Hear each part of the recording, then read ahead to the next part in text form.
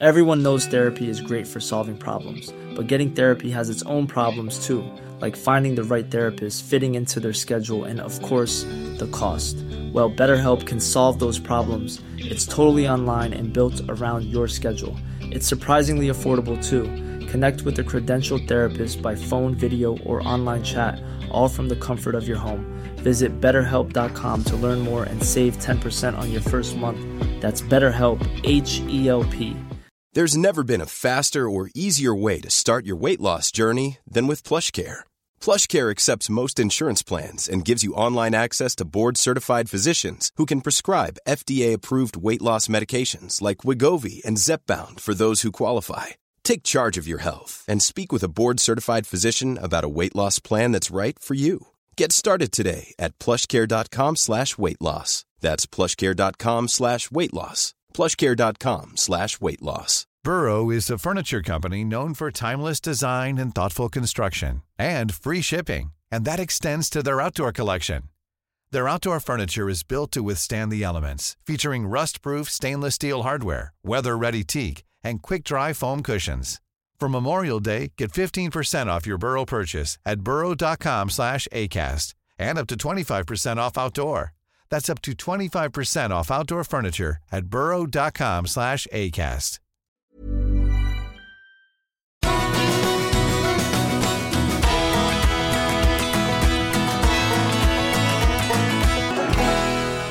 We're all about the Archers. I'm Philippa. And I'm Quentin. We are here to talk to Jeremy Howe, the editor of The Archers. Jeremy, welcome to All About the Archers. Hi, nice to be here. Great to have you on. Very grateful. I was talking to someone about you coming on and they said, well, what does the editor do in The Archers? And I said, well, I might be wrong, but I think if The Archers was a school, Jeremy would be the headmaster. Have I got it right or have I got it horribly wrong? I think the interesting thing about headmaster is you kind of, as a pupil, you don't really know what a head teacher does, do you? As the parent of children at school, you can see if a school's got a good head teacher, it's really good. And if they're a not so good head teacher, the school goes down the Swanee. But I don't know what kind of alchemy a head teacher does, and he's certainly very rarely in the classroom. I mean, I think one of the, not regrets, because I hadn't directed for yonks before I did the job, but I don't spend enough time in the studio because I've got a lot of other calls on my time, really. And that's where you get your hands dirty. And it's lovely having contact with the cast. And I don't do that enough, but I don't think I've got enough time to do it any more than I do. Jeremy, like you, I was a BBC lifer. I worked for the BBC for 36 years. When you're in the BBC, there are certain sort of plum jobs that everybody goes, yeah, that's one of the top jobs. I mean, you're thinking things like editor of the Today programme, back in the day, editor of Blue Peter, controller of Radio 4, but editor of The Archers is right up there. Is that how you regard it as one of the plum jobs in the Beeb? Well, I hadn't been in production for a long time before. I mean, I was commissioning editor of all the drama and fiction on Radio 4. And of course, I had oversight of The Archers. And I love commissioning. It was great, but it's a bit smoke and mirrors. And I kind of wanted to go back into production.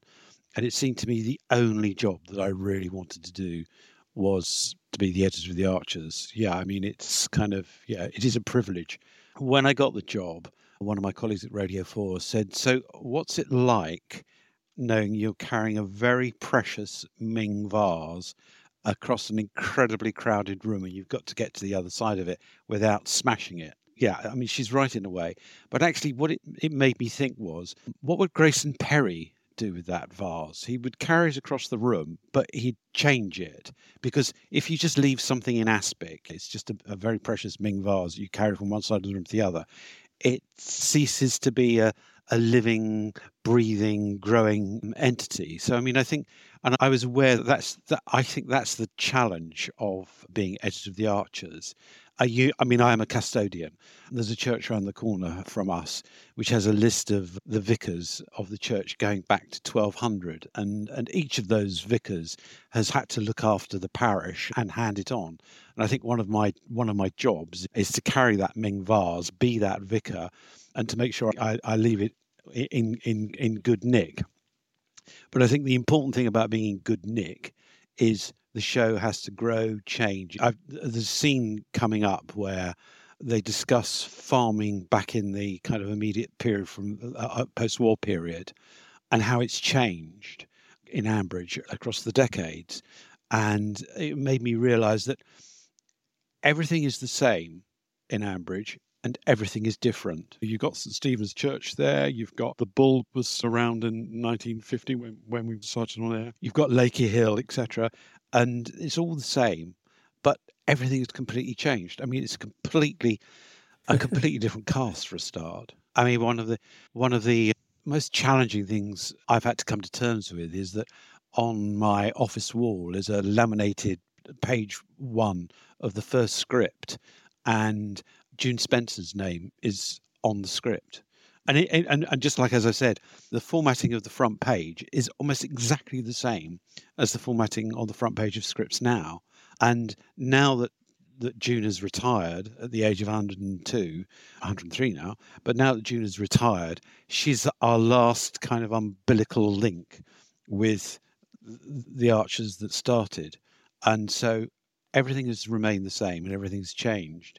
And I as an editor, I think I need to be part of that change, because otherwise the show is, touching wood here, I'm not sure it is real wood, but me as BBC wood, the show is in fine form. It's still very popular, and long may it last. And it's my job to make sure that I carry it to the next custodian, to the next vicar of Ambridge, as it were, in fine fettle. And in order to do that, the show has to change.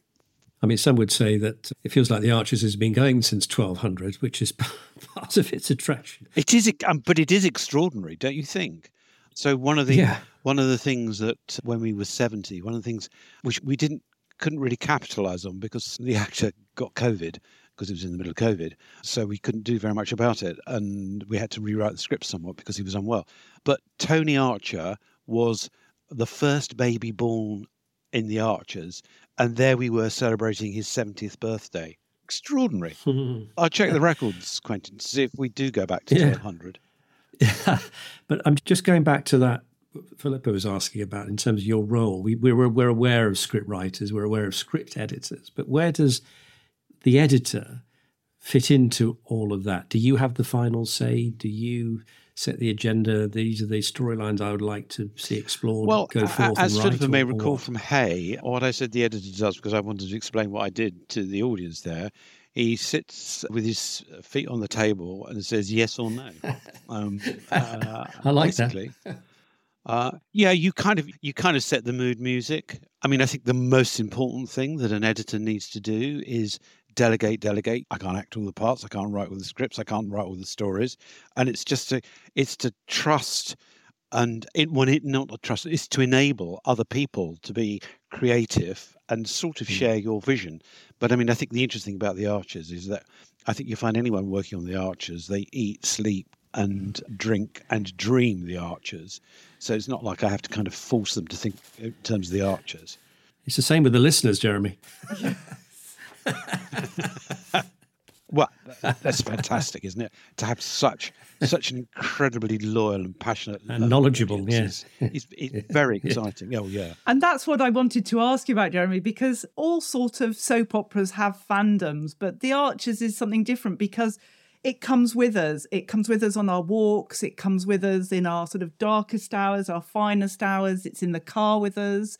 It's so personal, and we all have very firm views on what's going on, and the fandom is incredible. Are you aware of just how extensive the fandom is? Of course I am, yeah. It's a mixed blessing, though, is it? Sometimes the last thing you ever want to tell anyone is, I'm the editor of The Archers, kind of thing, because you know they'll have an opinion. But yes, I mean, we are all very aware of, A, how passionate the audience are, and B, what happens when we get it wrong. So are we, Jeremy. Just returning to your carrying that Ming vase and the fact that The Archers, for an editor, and that Ming vase as decorated by Grayson Perry. Absolutely, yes. And that you feel that as an editor, you need to nurture it and make it grow and change. I mean, you've seen a particular change in your tenure because there's been a clear transition, hasn't there? Passing on of the baton from introducing a lot of younger characters, Chelsea, and establishing them, Chelsea, Brad, George, Mia, just to name a few. The departure of really long-established characters, Peggy, Jenny, Shula, and sadly, of course, Robert. How delicate an operation has that been for you as the editor? Because we are very passionate about the established characters and you're introducing all these young uns. Well, there has been no concerted strategic policy to bring on youth, as it were, but I am very aware that the show needs to keep on renewing itself, and generationally it does need to renew itself. And so we did bring on some young characters, but we've also brought on less young characters. You probably couldn't get less young than Leonard.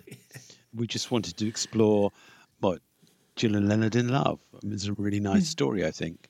So there's no kind of concerted strategy. But, we kind of thought, well, we've got Pip and we've got Josh. We need Ben. So we grew the Brookfield family. And we were all itching to introduce Rory. I mean, they're brilliant. They are just brilliant. But I think one of the real triumphs kind of editorially is the Horrobins. And the Horrobins were kind of quite bit part characters when I turned up. And I remember listening to a scene with Tracy and thinking, I don't even know who this is. Then I bumped into Susie Riddell, who plays Tracy.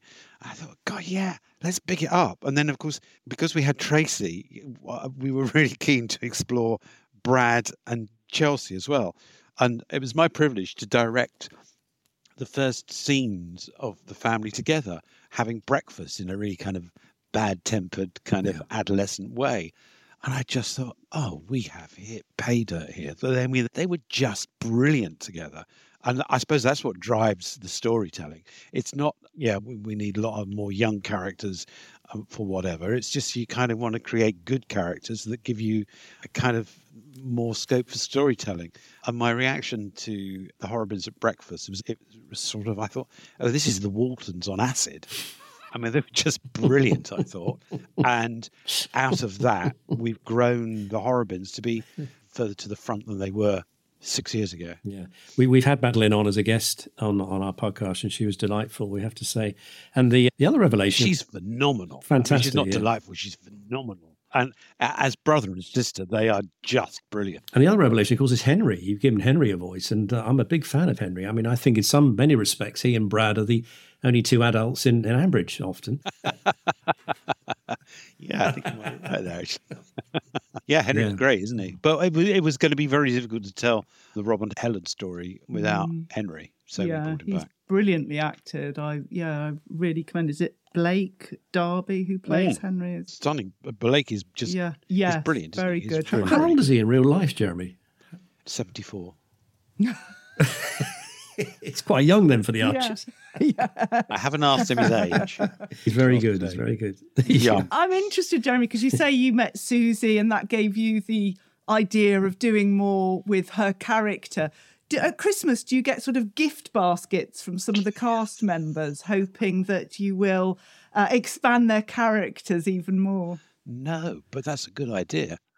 No, I think they sort of trust us to tell the stories, to tell them right. I think as an editor, I think if I've got a philosophy is that clearly the story is really important. But what drives the show, I think what makes the show so special is the brilliant characters. They're kind of Shakespearean in their range, I think. And Godfrey Bazley, who invented the show, was clearly a genius when it came to creating characters. But I think it's now part of our DNA to create good characters. I mean, I think Rory is brilliant and we've invented him from scratch. Leonard is completely delightful. We've invented him from scratch.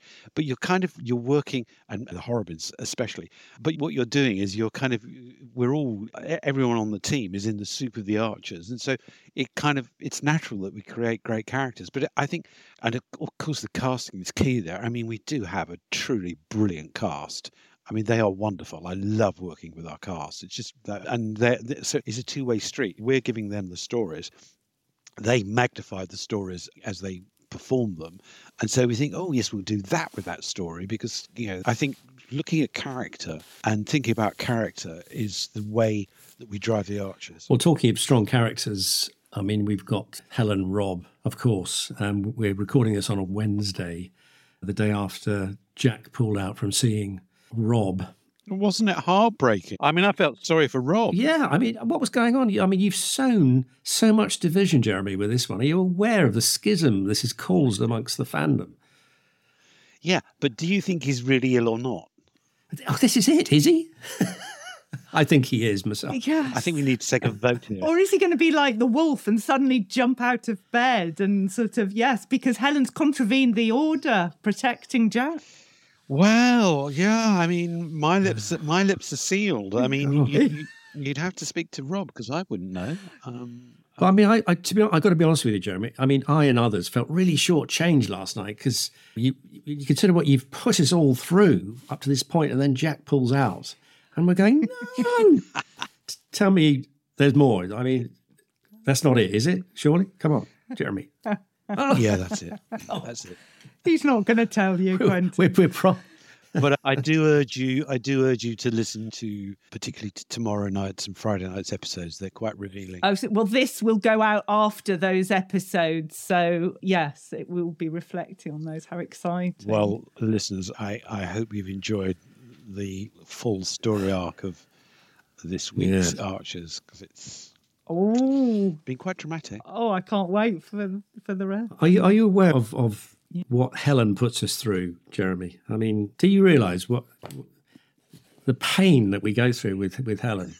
Of course, they're deliberately doing it to mess with us. I just want to check with Jeremy. Yeah, no, I mean, we sit in story conferences and we just say, how can we mess with everyone's heads? Yeah, that's it. Well, you are. When I inherited the Archers, obviously I'd had oversight of the Archers when the Helen and Rob story was big. But, you know, as an editor, you think, well, we just got to bring him back, haven't we? Yes. But I think what I'm really pleased with, and I don't know what you think, is we've kind of sort of turned it on its head so that you're conflicted in every which way. We are. Yes, Definitely. totally. Definitely. Don't you love Helen? Don't you want to kill her? A lot of the time, yes. Yes, exactly. I'm never comfortable with her, Jeremy. It's just when I think she's chill, her phone will go off. I think, oh God, here's another crisis. She's never allowed to be happy for more than, 30 seconds. She throws all the advice back in Kirsty's face. All she's worried about is... Hasn't Louisa Patikas played it brilliantly? Yeah, she does. But, she seems obsessed about this cheese wrapping that nobody's going to see, Jeremy. I mean, who is presented with cheese with wrapping on in a posh restaurant? Yeah, but there's probably a retail outlet. But that's her main concern at Grey Gables is the wrapping. These things trouble us, Jeremy. Talking about cheese, Jeremy, we've been very fortunate to interview members of the cast, and we've started this thing where one week we ask a member of the cast what they want us to ask the person we're interviewing next. And the last person we interviewed was Stephen Kennedy, who, of course, plays the wonderful Ian. And we asked him if he had a question for you, and he did. So just let me read this. He says, has there been anything that has come as a total surprise since taking the helm, good or bad? Apart, of course, from the pandemic, although I realise there probably couldn't have been a bigger shock than that. The technical team who dug us out at that time were nothing short of genius. I don't know. Has there been a total surprise? I mean, I think the surprise for me is just how busy you are as a producer on a show that goes out 6 days a week, 52 weeks a year. It is sort of ceaseless. And I mean, I kind of knew that, but actually when you're in the middle of it, you think, wow, when do I come up for air? But yes. No, I don't think there are any surprises. I tell you the other surprise was that everyone said, oh, it's like a family, it's like a family, it's like a family. And then you arrive and it really is like a family. It really is like a family. And people really look out for each other. And I mean, the level of concern, not only for the show, but for everyone's well-being, is fantastic. Yes, that's what all the cast members say when they come on here, Jeremy, that this sense of family. And a bit like your Ming vase, painted by Grayson Perry, something to be nurtured and looked after and cared for. Oh, God. I mean, the level of commitment to the show is just like phenomenal. I love that. I mean, you were right. I mean, it's 52 weeks of the year. It's unrelenting, isn't it? I mean, as listeners, it's bad enough keeping up with it, but I mean, you've got to live and breathe it weeks in advance. How do you come up from air for it and just step back a bit and get away from it? The only time I have done wasn't very pleasant. I got COVID really badly last year, and I was off for 6 weeks, and I could barely think, so let alone think about the Archers, and it left me thinking, God, I want to get back to Ambridge. It's my safety blanket. I find ways of zoning out. I was going to ask you, just going back to your previous job, which was, as you said, Radio 4's commissioning editor for drama and fiction, and you were responsible, I understand, for commissioning over 300 titles a year. I mean, that's a big job in itself. Is editing The Archers compared to that a walk in the park, Jeremy? No, they're very different jobs. I mean, I think the interesting thing about being the commissioning editor is you make a decision, yes or no, and I think it's really important, and certainly that's the way I did it, is that you don't try and executive produce those 300 shows, that what you do is you trust the talent, just get on with it. And my view there was, I want to commission the absolute best things that I can, but actually the way to do that is to take risks, and some of those risks pay dividends, and some of them, well, success has many parents, whereas failure is an orphan. You just kind of forget about them, but you move on. Whereas The Archers is, I mean, as I said earlier, I kind of wanted to get my hands dirty again. I mean, I think we all come into jobs like a job in the BBC as program makers, and I loved the commissioning job. I mean, it was extraordinary. It was good fun. It was this massive train set I could play with, and I had a great time. But actually, what I really wanted to do was go and make a program. And if you're going to make a program, I mean, the best program has to be The Archers, as you said. I mean, it's a privilege. I was going to compare it to David Attenborough, actually. David Attenborough was controller of BBC Two, but he then moved back into programming because he just missed it so much. Well, actually, I mean, I hadn't thought of that, but there was, when I was in Bristol, when I was a producer, Alistair Fothergill was the head of the NHU, and he was very successful. And then suddenly he just walked away from it. He said, I want to go and make programs. And he's been incredibly successful as a program maker. And I thought, God, that's smart. That's really smart. And I think I didn't think of Sir David Attenborough at the time, but yeah, I mean, he was a brilliant controller of BBC Two as well. And people tell me he's the makings of a really good presenter. It was Alistair Fothergill. I thought that's a really inspiring thing to do. And I think it was what he'd done made me think, I'll go back into production. Because, I mean, I think the problem with some of those kind of commissioning jobs is they're sort of a bit dead-endy if you're not careful. And I've really relished getting back to working on a program. It's a great program to be working on, obviously. Otherwise, I wouldn't be doing it. But it absolutely is. And I'm very conscious of time, Jeremy. I've got a last question, which is a short one. But Jeremy, since I've been 15, the only two things I wanted to achieve in my life was becoming an opera singer and being on The Archers. So far, I've failed in both quests. And it's unlikely that I will do either. But how can I get a word said on The Archers? What gifts do I need to bring you for Christmas? I'd say just leave a very large carrier bag around the back of the mailbox. Filled with biscuits? Stuffed with... No, biscuits don't really do it for me, I have to say.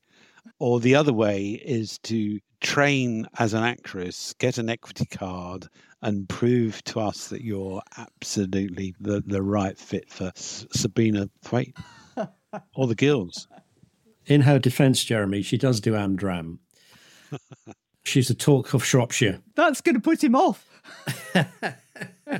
And how's the opera singing coming along? Yeah, I think I'm going to have to revert, but I'm going to have to start dusting off my vocal cords because that seems more likely than getting on The Archers, but it's worth a try. But Jeremy, it's just been wonderful to talk to you and hear more about The Archers. We're just so grateful. Thank you so much for sparing us the time. Thank you. Yeah, it's been fascinating. And I should just say we'll be back as normal for a midweek roundup of what's happened in The Archers so far. So from all of us, bye-bye. Bye-bye.